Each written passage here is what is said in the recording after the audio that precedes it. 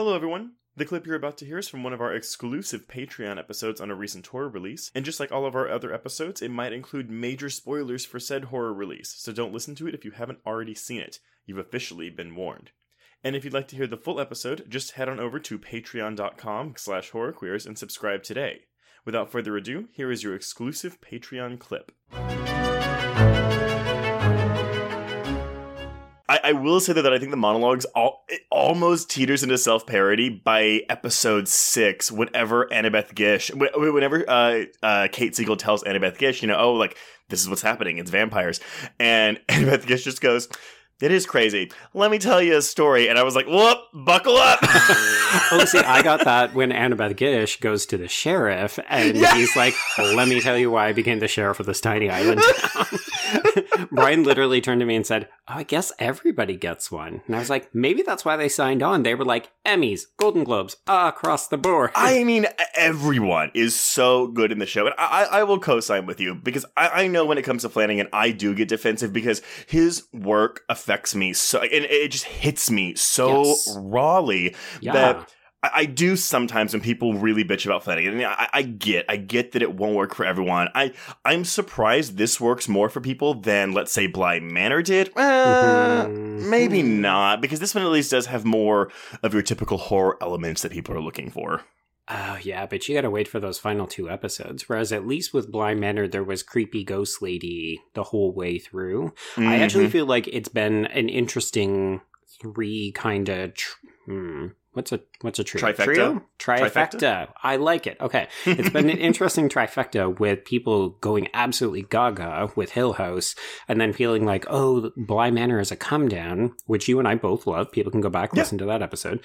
And then this one, which feels like a bit of a compromise between the two of them. Like, yes, I hear what you're saying, but still, I'm Mike Flanagan and I'm super interested in family and faith and really rich character moments. Well, and but this also feels like Flanagan, addressing some of his critics.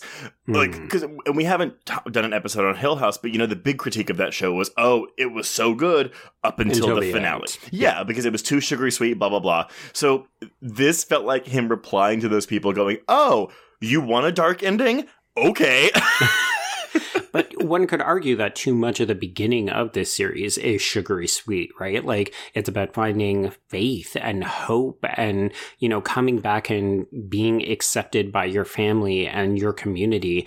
And I found it interesting the number of people who say, like, oh, the show didn't work for me because it's not action driven enough. Like, nothing happens until those last 2 episodes.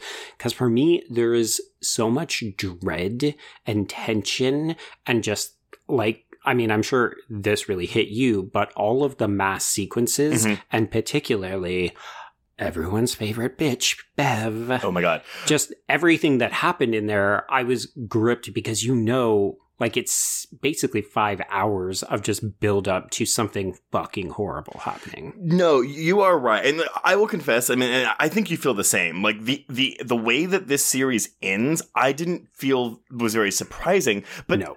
Only because I think the show telegraphs it, but purposefully so. Like, the atmosphere and mood of every single episode is, like, building to doom. Yes, absolutely. This island is going to burn. Oh shit, the island is literally burning. Constantly. But I will say, and you're right, the mass sequences, I've talked about my religion on here. You've talked about how you relate to religion. I have been glib and maybe partially offensive to people that do still have faith, especially the queer community, because I admit that sometimes I'm just like, I sometimes generalize and be like, I just assume in my head, oh, queer people don't like they're not religious folk, but obviously that is not true. That's not so. True. No. I apologize in the past for being like glib about it, but it's so funny because, I'm sure people talk about the, it's not horror enough. It's because, they want that fucking vampire, which, by the way, like, is revealed in full in episode 3. So it's like, okay. But yes. I think you mean Angel? Oh, yes, I'm sorry. But no, everything about the religion. And maybe I wouldn't say it's horror-y, but it all constantly made me deeply, deeply uncomfortable. And the mass, I always say with people with Catholic Church, where I'm like, I just with Catholic Church in general, how I feel about it, how I reacted to it was it felt very culty. It felt very zombie-y. Again, when you have 500 people saying the Nicene Creed aloud, it just sounds like that, and it makes me shiver. Like, and so watching these scenes, which were pretty accurate reenactments of a regular Catholic mass, like not even like hardcore Catholic mass, like this is just normal mass. Yeah, this is your regular Sunday.